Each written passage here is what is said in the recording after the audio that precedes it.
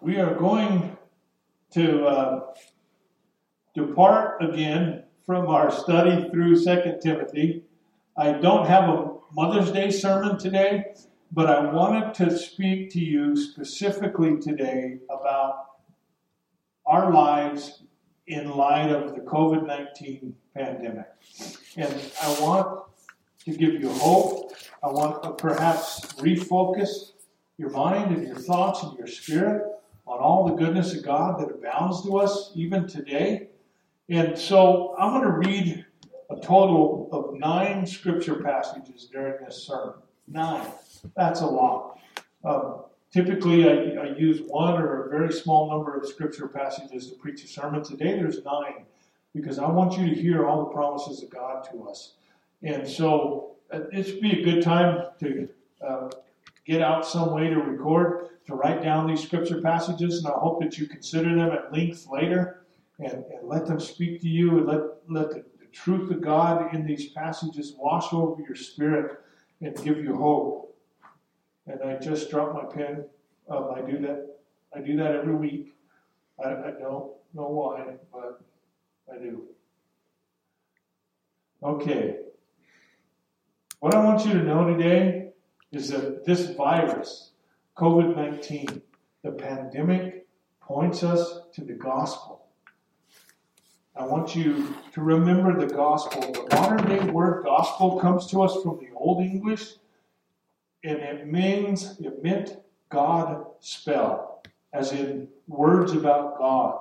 And others thought along the same lines that it was words about God, that it meant good spell, as in good words to us, as in good news. So that's where we get the word gospel, and that's where we get the idea of the scripture, the news about Jesus Christ being good news. It comes to us from centuries ago in the ancient English language. So today, in the midst of the COVID-19 pandemic, how about we choose to focus on Jesus Christ, the author and perfecter of our faith, and the only one, who offers us salvation in this life and for all eternity. Like most of you, I'm sheltering in place in my home most of the time, distancing myself from people. It's especially important for me because there are members of my household with compromised immune systems and therefore are in the high-risk category for this pandemic that has spread across the globe. Today, I want to share with you some Bible passages that will help us focus on the good news. Today, let's find encouragement in at least 5 ways that this pandemic points us to the gospel.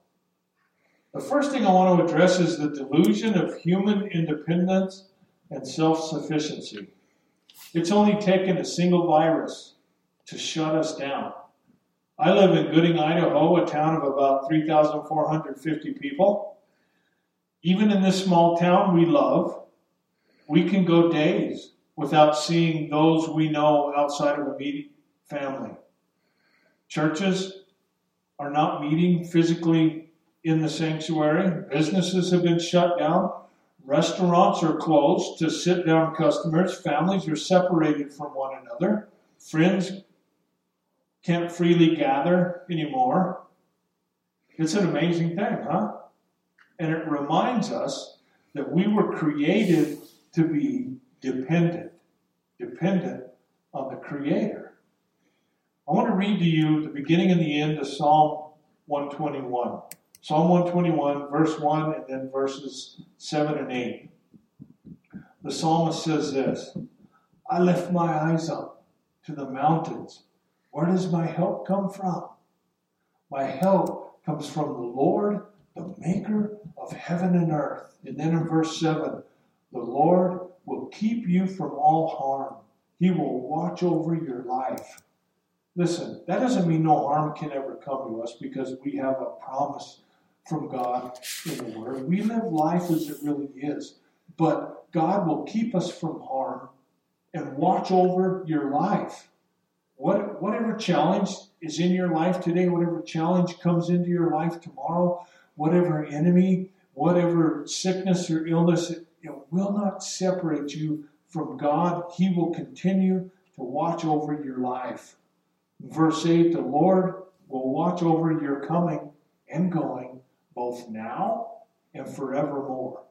There's an eternal promise of God's watch care over you in Holy Scripture. Psalm 121. There is no such thing as human independence or human self-sufficiency. Boy, we'd like to think so, wouldn't we? And we can find people in our world today who will tell us exactly that, because that seems to be what we long for so often.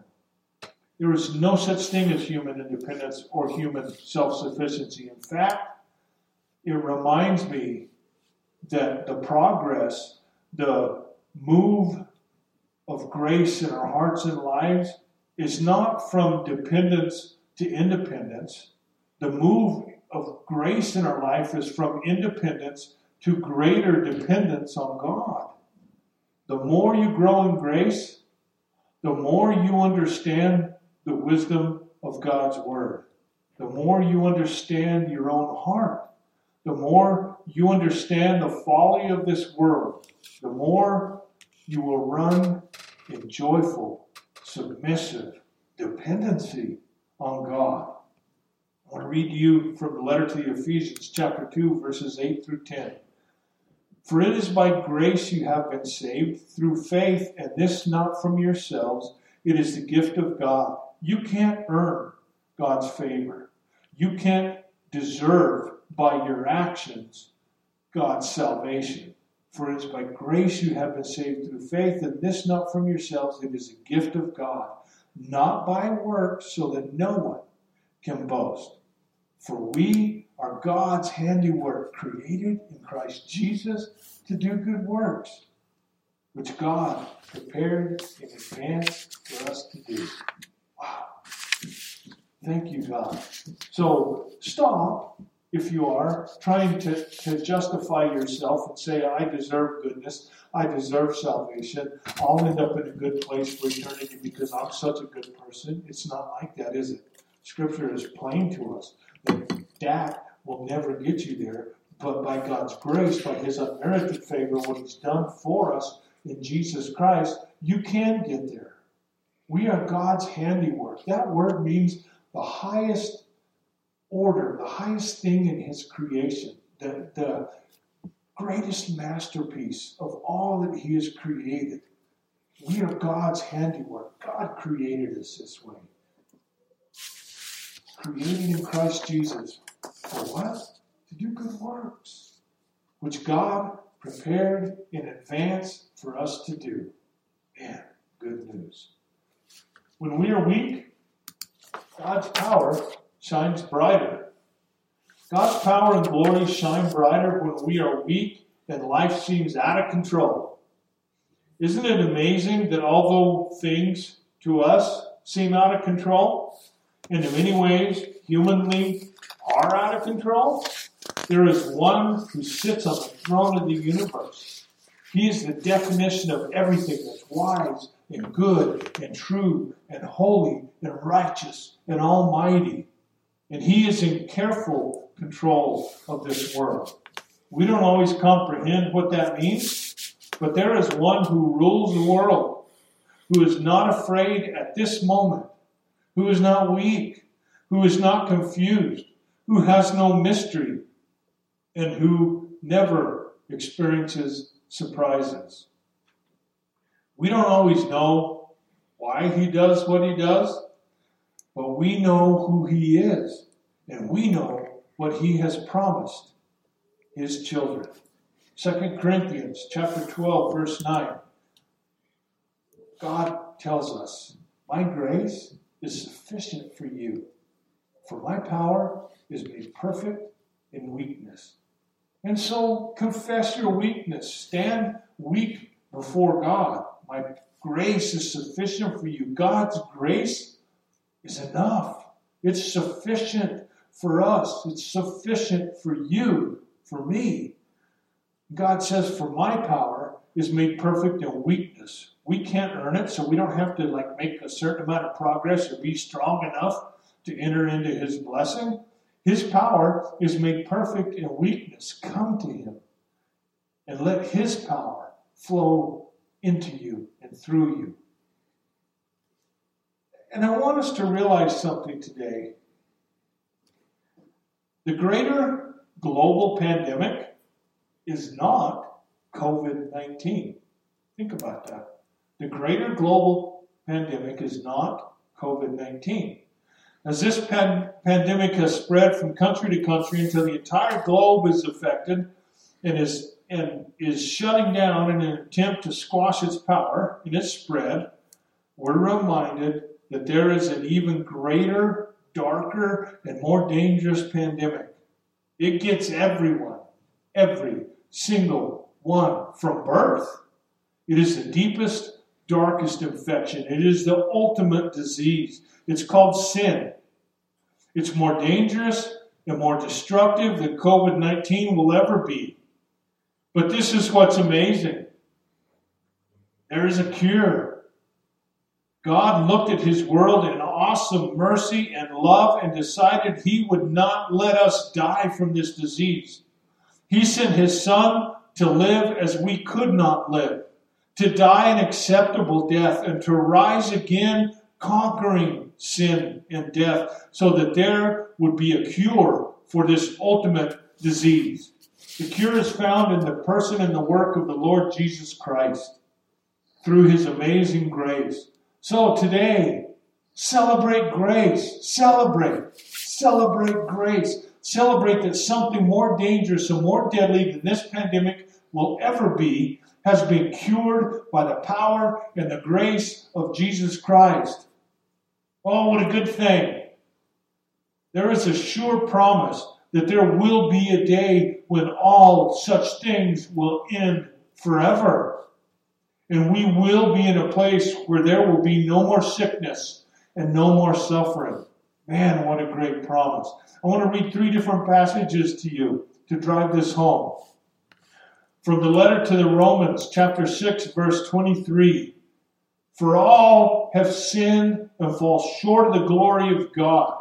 Okay, if all have sinned and fall short of the glory of God, have I? Yes, I have. So let's be honest. Have you? Yes, you have. You can't hide from that. You can't negate that. You can't deny that. You can, but it doesn't change the fact, for all have sinned and fall short of the glory of God. If we'll just be honest with ourselves a minute, we'll realize that, yes, that applies to me too.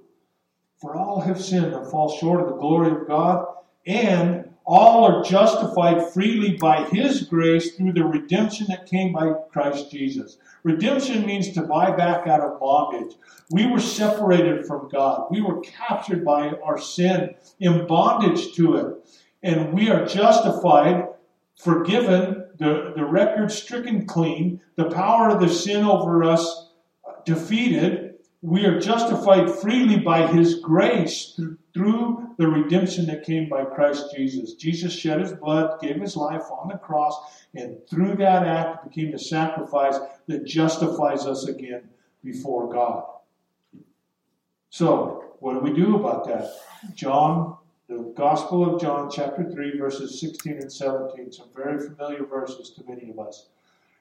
For God so loved the world that he gave his one and only Son, that whoever believes in him shall not perish, but have everlasting life. For God did not send his Son into the world to condemn the world, but to save the world through him. And so the great question that I ask from time to time, what do you think God thinks when he thinks of you? He loves you. He's for you. He loves you enough to send his Son to be that sacrifice that takes away your sin. Praise the Lord. He loves you. He loves you. He didn't come to condemn. He came to save. And you can enter into that and be a part of his great salvation. And when God ends time and space, as we know it now, and ushers in his eternal kingdom, I want you to hear in his word what awaits every person who has accepted Jesus Christ as their Savior and Lord, and live their life on earth by faith in him. From the book of the Revelation, chapter 21, verses 1 through 8. Then I saw a new heaven and a new earth. For the first heaven and the first earth had passed away, and there was no longer any sea. I saw the holy city, the new Jerusalem, coming down out of heaven from God, prepared as a bride beautifully dressed for her husband. And I heard a loud voice from the throne saying, Look, God's dwelling place is now among the people, and he will dwell with them. They will be his people, and God himself will be with them and be their God. He will wipe away every tear from their eyes. There will be no more death, or mourning, or crying, or pain, for the old order of things has passed away. He who was seated on the throne said, I am making everything new. Then he said, Write this down, for these words are trustworthy and true. He said to me, It is done. I am the Alpha and the Omega, the beginning and the end. To the thirsty, I will give water without cost from the spring of the water of life. Those who are victorious will inherit all this, and I will be their God, and they will be my children. But the cowardly, no. Before I finish verse 8, I really wish I could stop at the end of verse 7. Excuse me. I really wish I could stop there and just dwell on all the blessings of those who believe. But you and I have a choice to make. Do we believe in Jesus Christ as Savior? Do we serve him as Lord? The rewards are amazing from God's Word, right? But God reminds us in his words to us here that we have a choice to make, and there are consequences for the choice that we do make. And so even not making a choice is a choice not to enter in all this blessing, okay? So verses 1 through 7 of Revelation 21, amazing blessing. Now verse 8. But the cowardly, the unbelieving, the vile, the murderers, the sexually immoral, those who practice magic arts, the idolaters, and all liars, they will be consigned to the fiery lake of burning sulfur. This is the second death. Man, that's just a stark contrast. The consequence of your choice today, just a stark contrast, pressed right up against all the blessing of faith in Jesus Christ. Pressed right up against it is the consequence for no faith in Jesus Christ, for refusing to accept him. We have a choice to make, and there are consequences either way. You can decide that there's some other alternative, but God's Word doesn't say that. It's one or the other. And praise God how awesome his blessings are. Oh, how I long to dwell there with him in that new city, in that new heaven. How I long for that.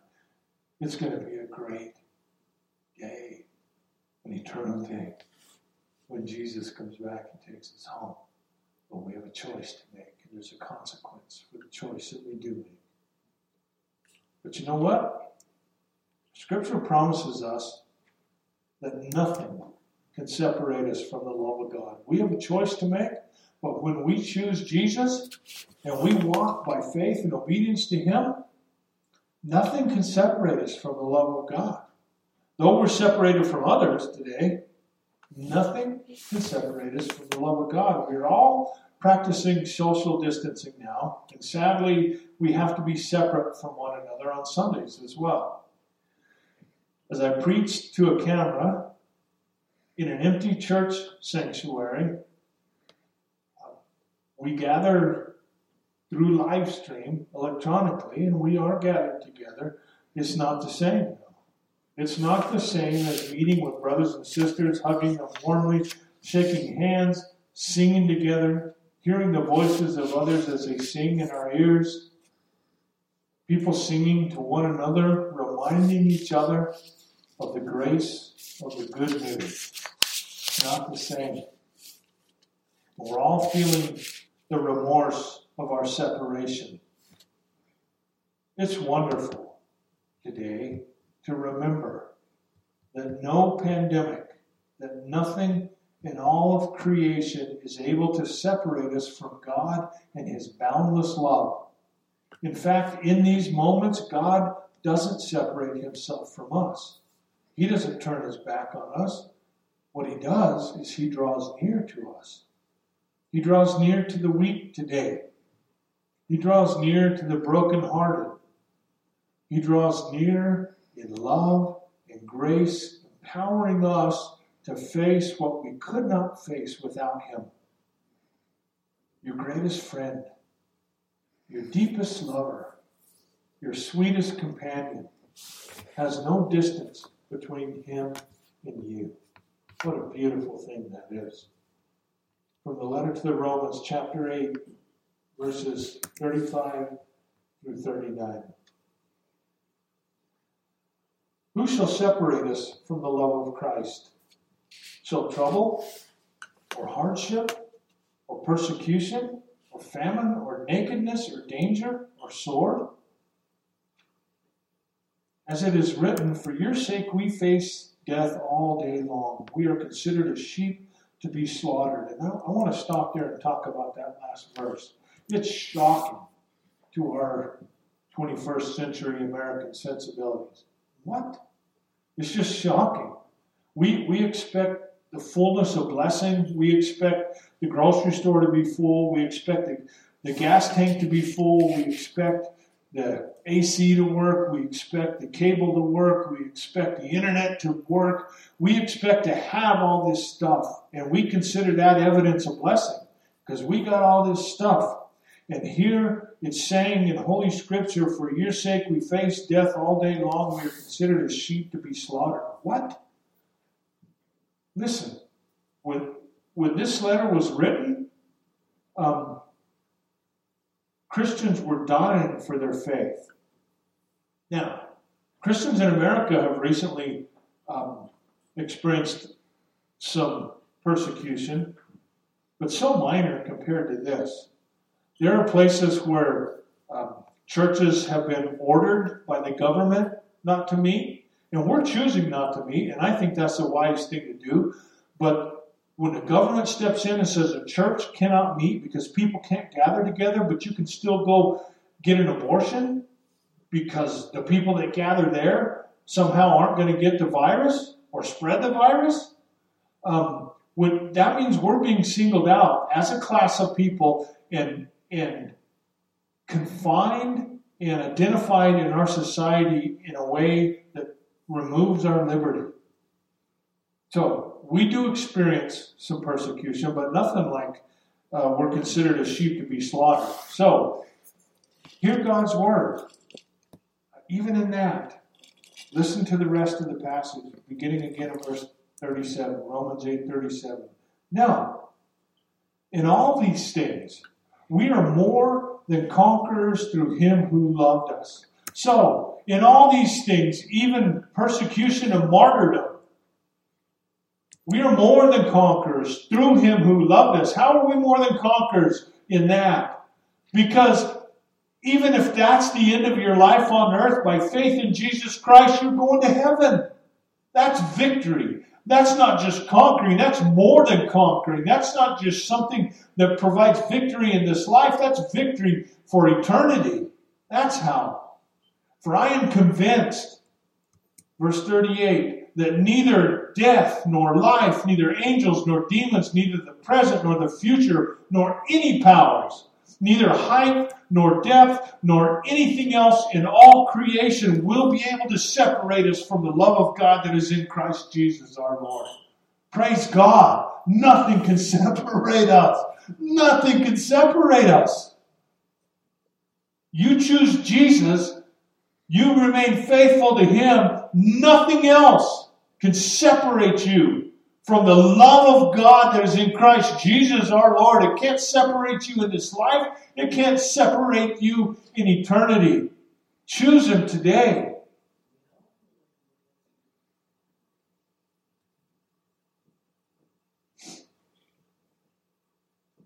we're not alone. I want you to know that we're not alone. It can seem very lonely. It can seem very solitary. We can think that nobody knows or nobody cares. I can't be with anybody. I've talked to people recently that have lost a spouse to COVID-19 and they couldn't even be there in the hospital with them. Couldn't even be there. Less than 2 weeks from when they were perfectly healthy, living a normal life, they're gone. Couldn't even be there. I don't know about you, but that might make you feel alone. That might have made that person being consumed by COVID-19 in the hospital feel alone. I want to tell you a little story. The story goes that a man was out sailing on the ocean alone in a remote part of the ocean, and a big storm blew up, and it pushed his sailboat into an island, and the sailboat broke apart. He almost died. He managed to make it to shore with a few supplies off the boat before it went under. Now he's stuck on an isolated island in the middle of nowhere by himself. And so he prays intensely for someone to come and find him and remove him from this predicament he's now in. Nobody comes. Days pass, all by himself. And so he decides to look for supplies, to look for food and water on the island. And then he decides to build a structure to shelter himself from the sun in the day and from the rain when it comes. And he builds himself a structure. And so with meager supplies, more days go by, all by himself. He figures out how to make a fire so he can cook some food and provide some warmth in the evening and the night when the sun goes down. And he leaves one day, leaves his structure, and he's out looking for food and whatever supplies he could find on this deserted island. And he comes back to find that his structure has burned to the ground. The wind had picked up, the fire had caught the structure ablaze, and everything that he had from the boat and that he had collected was gone. And he just fell on the sand and cried. He felt completely abandoned. He had been asking God why, but he really that day, and just dejected, God, why? How come nobody comes? How come I wrecked the sailboat and I'm stuck on this island? What am I going to do? Everything that I had is gone. Everything. Utterly abandoned and alone. The next day,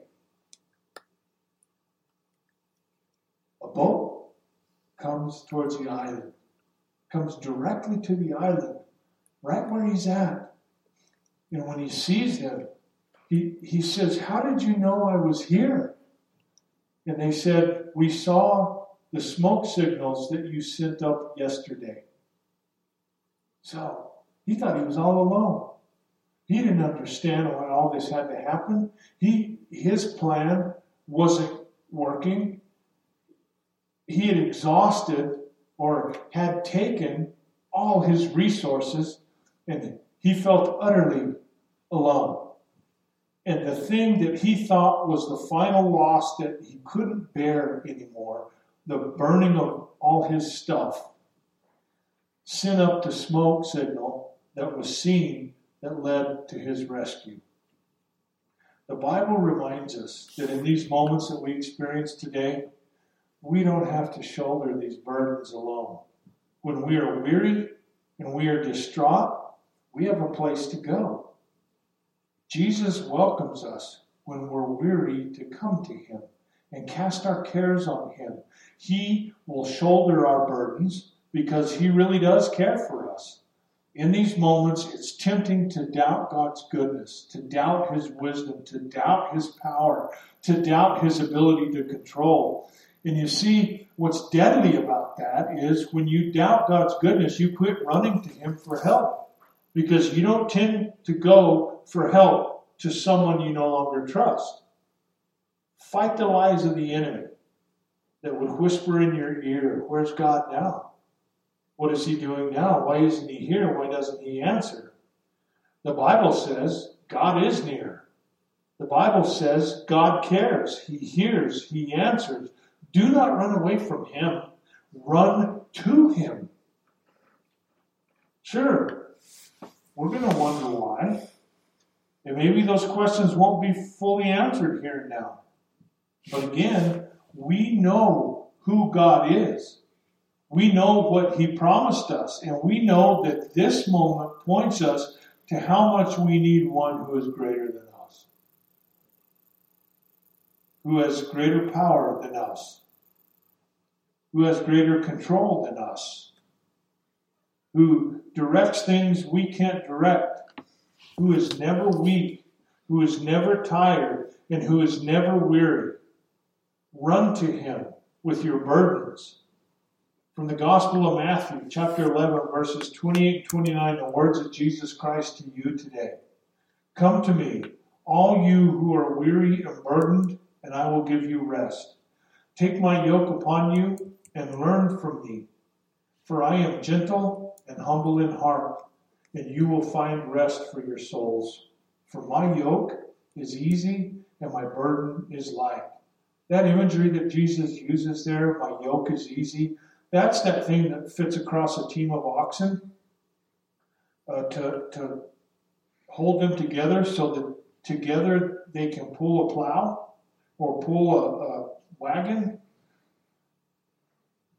That word, yoke, is a specific word for a training yoke, where one side has the big ox who bears all the burden, all the weight, and the other side has a smaller indentation in it for a young ox to just learn how to walk next to the big ox, while the big ox carries a burden. So what Jesus is saying is that He'll carry your burden for you. He'll carry it. And all you got to do is learn to walk with Him, for His yoke is easy compared to living without Him. And He says, for my yoke is easy and my burden is light. You want the burdens of your life lightened up for you? Walk with Jesus by faith and obedience in Him. And let Him carry the load for you and show you the way. Learn to walk next to Him. We are not alone. Gratitude is a defense. Gratitude means being thankful. One of the most powerful defenses against fear is gratitude. The more your heart is directed toward gratitude, the more you're counting your blessings, the less at those moments your mind is running to fear and rehearsing all the what ifs. How about intentionally looking around at all the things for which today you can give thanks? All the evidences of God's provision, all the evidences of His care, all the people that love you, all those things that you would take for granted. How about counting your blessings? How about letting praise overwhelm complaint and gratitude silence grumbling? The final promise of the gospel is this, that in this present world, we will face trouble. I am so encouraged by that. When trouble comes, I'm not blindsided by it. I'm not like, this isn't supposed to be, because Jesus is telling us that in this world, we will face trouble. The Gospel of John, chapter 16, verse 33, the words of Jesus Christ to us. I have told you all this so that you may have peace in me. Here on earth, you will have many trials and sorrows. But take heart, because I have overcome the world. This moment of time is a physical trouble, a trouble that can infect, weaken, and for some of us, destroy the body. But there is a sure promise that there will be a day when all such things will end forever, and we will be in a place where there will be no more sickness, and no more suffering. Hope in this promise is not some faint, dreamy wish for those who are embracing some kind of religious delusion. Jesus Christ lived. We know that, but because of the people that saw him, those who believed and those who didn't believe, testified to his birth and his life, to his death on a cross, to his resurrection. He was seen at one point by 500 people at the same time, the eminent Jewish historians of the time, neither one of which ever gave us any evidence that they had faith in Jesus, who came from two different schools of thought within Judaism. Both stated as obvious fact that Jesus Christ rose from the dead and was seen at one point by 500 people at the same time, who all testified to it later. Hope in God's promise is a confident expectation and a guaranteed result. It's coming. Paradise is coming. And it is yours by grace. There will be a time, it's hard to imagine, where we will look back on this as a brief moment of trouble, as we are experiencing then a perfect world, perfect bodies, perfect hearts, and a perfect relationship with God. Everything will be as it's supposed to be and function as it was meant to function, in peace and righteousness forever and ever. So this scary moment reminds us of the most precious truths of the gospel. Instead of focusing on the what ifs, how about meditating on those promises of future glory? God bless you as you do that. Stay safe. Hunker down if you need to, and remember Jesus and the glories of his gospel of grace. Good news for us today, indeed. Eternal news for us today. Heavenly Father, thank you for the privilege that is ours to worship Jesus, to know him, to know the promises of your holy word, to know the truth of your existence, the way that you came to earth, you were born, you lived, you died, you rose again. You are preparing a place for us in heaven, and we will go there to be with you forever by faith in Jesus Christ. I pray for every person hearing this today that they would know Christ as Savior and serve him as Lord. God, if there's any way I can be a part of that, I offer myself to your service. Bless them, Lord. Bless us, God. Let us remember you and your promises, and we will live even in this in victory. In Jesus' name, amen.